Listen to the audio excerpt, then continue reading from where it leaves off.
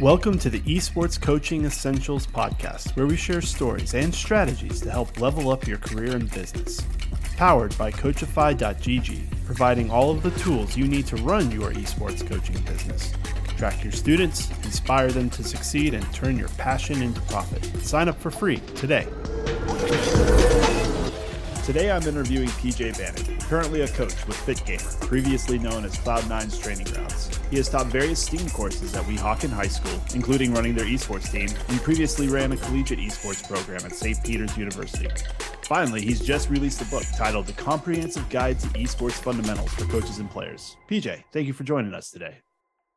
Hey, Josh, thanks for having me. Awesome. So why don't you give us a little bit more about your background and then how you got into gaming and esports? Sure. I think, very unique to anyone in the field. I started playing video games at a very young age. I started on the Sega Genesis, and, I always loved gaming with my sister, gaming with my parents, of course, and, playing with some friends. One thing I noticed kind of early on is I always liked PvP games a little bit more than I liked single player games. Nice. Yeah. And as soon as Madden came out, the first Madden that was online, that was the first game I saw that advertised online player versus player play. And I was not into Madden, but as soon as I saw that, I was like, this is crazy. I need to do this. So I bought Madden, couldn't figure out how to play online, but was obsessed with the idea of, trying to play versus other people online. It was just the wildest idea to me, I guess, aging myself a little bit. And then from there, I started getting into games like Super Smash Brothers. I started, I got a PC at one point, started playing Half-Life 2, some mods of Half-Life 2. And, around college time, a little bit into college, I found my way to StarCraft 2. And that was my first real introduction to esports. And what really attracted me to StarCraft 2 was the fact that it was so difficult. And I had a good friend who played, and he said, if you can play StarCraft 2, you can play anything. It's the hardest game in the world. So I really wanted to, challenge and push myself at that point. So I picked it up. And I got into a little website called Justin.tv, which some of us now know as Twitch.tv. And, started watching people. And that was before the webcam days. People just streamed the game. Most people wouldn't even talk. And, it really just kind of drew me in. And I actually joined I believe it was the very first season of the Collegiate Star League. Which was StarCraft 2's, college competition way back. Yeah. This must have been 2010 maybe. And yeah, it was just an absolute blast. And then I continued on to Counter-Strike Global Offensive, which was my, second big esports game. I played a bunch of ESEA seasons, was starting to really get into the whole esports scene and really kind of understand it. And then let's see what happened next. There's so many games. And then I'm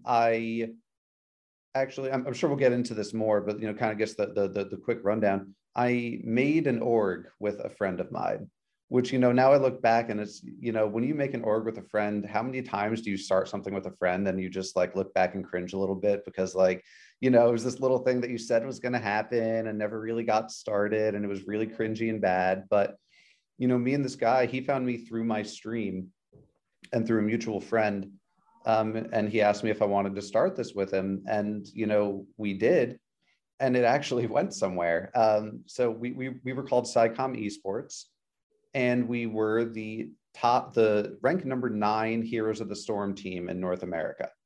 And that was during a tournament where the top 8 got flown out to California for BlizzCon for the live, finals, whatever tournament. We were number 9, right around then. And, that was really, I guess my real awakening for esports, making an org and kind of getting that far, getting into it. And then I became a teacher, started my high school esports team there as soon as they would let me. I kind of forced my way into St. Peter's University as a coach. They had an esports team, no coach. And I just showed up and I said, listen, you need a coach and it's got to be me. Found my way there and, wrote a book, joined Cloud9, and here we are. Awesome. It's crazy, but it really is like the most guaranteed way to get into esports is just to like go out there and start doing it with anyone that will let you just put yourself into that situation.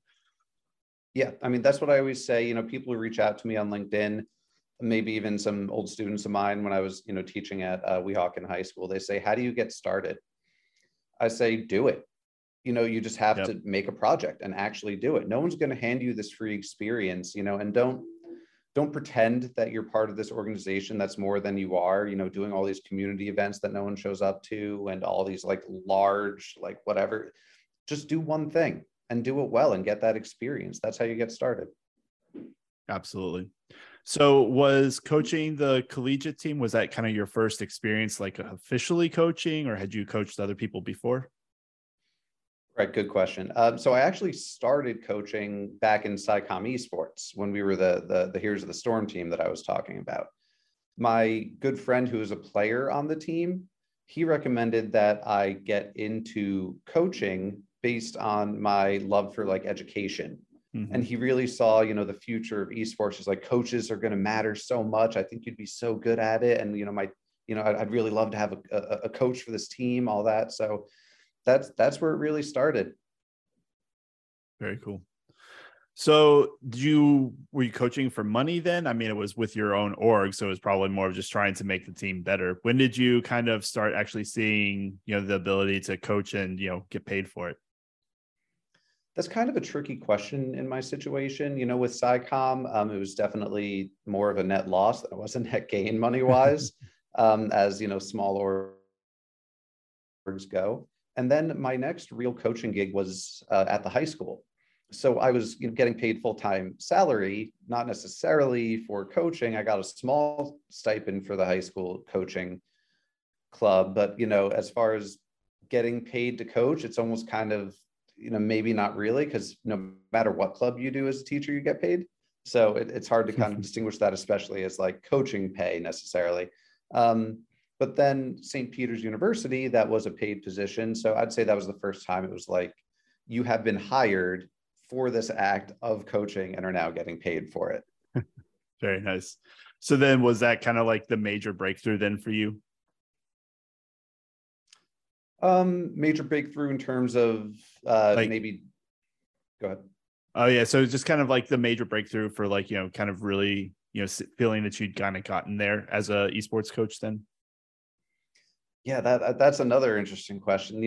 There's a few times where I've sat back and I've said, like, does this mean I've made it? What does made it? What does that mean?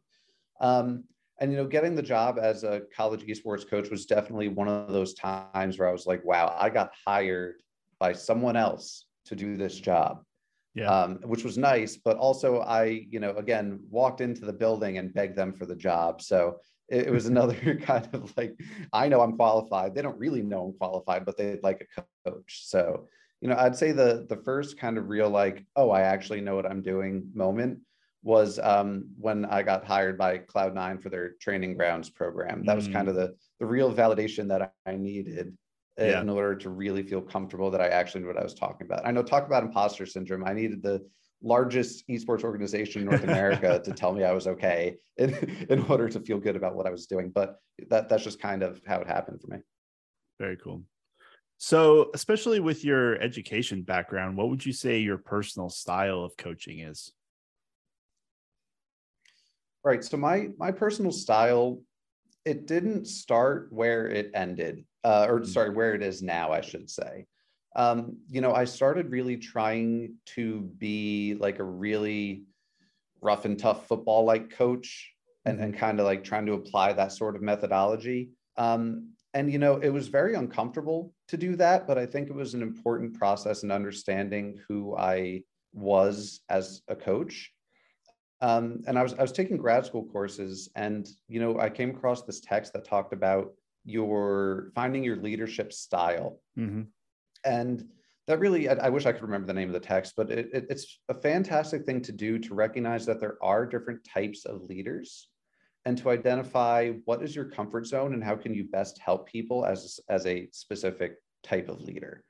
So that was really kind of a turning point for me. And what really kind of made me search for that turning point, I was coaching SciComm as my first ever coaching experience. And this must have been within the first month or two. We were in a practice session. I had no idea what I was doing. Nothing was going well. I didn't know what to say, how to say it. And all of a sudden, one of the players on the team, who's still one of my great friends to this day, he completely took over the practice and he said, "Hey, let's do this exercise. Let's do this." And started, really being empathetic and, but with very good intent and direction and focus on what he was doing. And I was like, wow, I need to step up my game and become more like this. So what I ended up doing over time is I realized that I could take my teaching techniques and combine them into my coaching techniques in a much more comfortable way, because that's how I approached teaching was, hey, this is my comfort zone. This is what I'm strong at. Maybe I should do it this way. And so that's where I started really coaching much more empathetically. And, by empathetic, I mean being able to identify that what I'm saying is not as important as how it's being received. Yeah, I think it's huge, because no matter what you say, it could be the most correct thing in the world. If the player isn't hearing it, it doesn't matter what you're saying. It doesn't matter at all. So one big thing, I'm about building a culture of improvement. And so, one thing I do is I don't use the words good or bad, and I do a lot of analysis. And so I think that's really important, because when you're doing self-analysis or team analysis or enemy analysis, any sort of game analysis, as soon as you say the words good or bad, you immediately strip all the details away from what you're talking about. That was a good peak. Oh, wow, what a bad play. That doesn't mean anything, right? So a lot of my culture building in my coaching style is building around neutral analysis and forgiving yourself for not making proper plays, because you're able to identify what you did and what you could do next time that would give a different outcome. Mm-hmm. That's kind of the overarching style of my coaching, I'd say. Very cool. Yeah, so that's interesting then.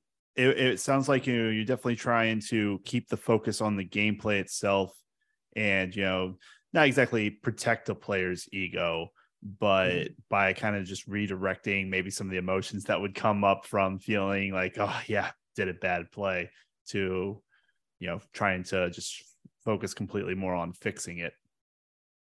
Yeah, sure. And it's really, I don't even know if fixing it, I with my players personally, I wouldn't even go as far as saying fixing it. I would just say, what happened? Why did that happen? What can we do next time to happen? And yes, I know that's synonymous to fixing it, but even those words, depending on the student, that might rub them the wrong way. Right. So it's kind of all about this completely neutral analysis of, this is the event, this is the result. So much more of a cause effect. Yeah, okay. For sure. Nice.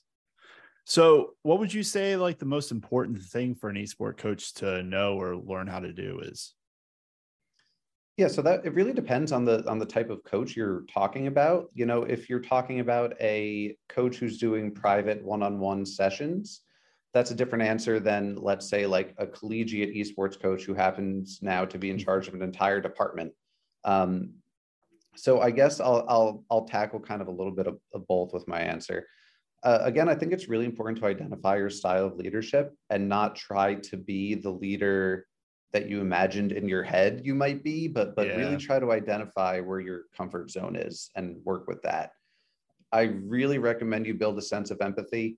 Trying to play the role of coach can really get in the way of identifying your students or your athletes' needs and emotions.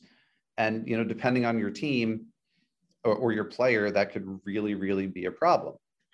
And, once you're able to identify how your team or player, how they learn and how they compete, you're able to change how you do things. For example, I had a Rainbow Six Siege team at the college level, and they were the type of people where they thrived once we started doing push-ups after they, made a play that ended up losing a round or something. They love that.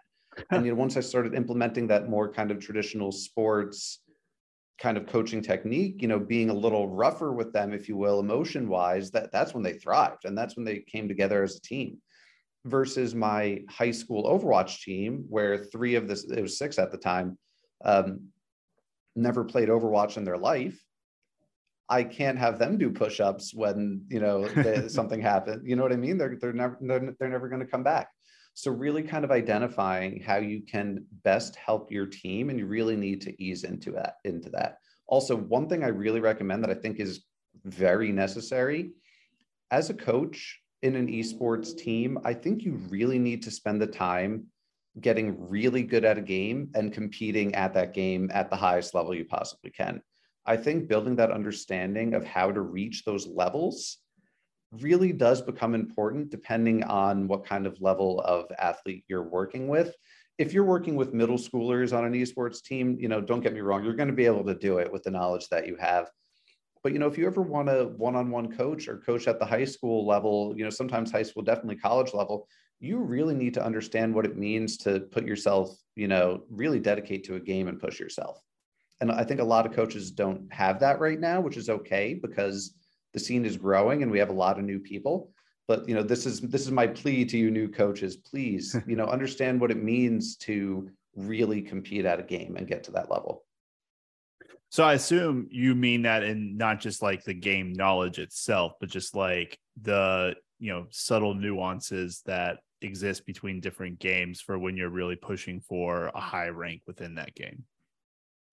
I actually don't mean that. I know it sounds kind of crazy. I know, but I think that if you're able to reach a certain level in any game, you can see what it takes to reach high levels in other games. And I think a lot of people don't ever reach that point as coaches. And so they don't see the similarities between games and how, I don't know a lot about League of Legends. I guarantee I could coach an individual player up to a grandmaster.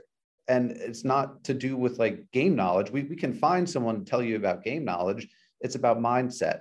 It's about your practice techniques, your analysis techniques. It's about how you get there. It's not necessarily about all of these little details and game knowledge pieces. Don't get me wrong, those are important, but we have ways to find those. And we have people who can help us with that. But that's not the hard part about hitting grandmaster. And I think that's really important to identify. Nice. So kind of looking back on your history, is there anything that you would have done differently?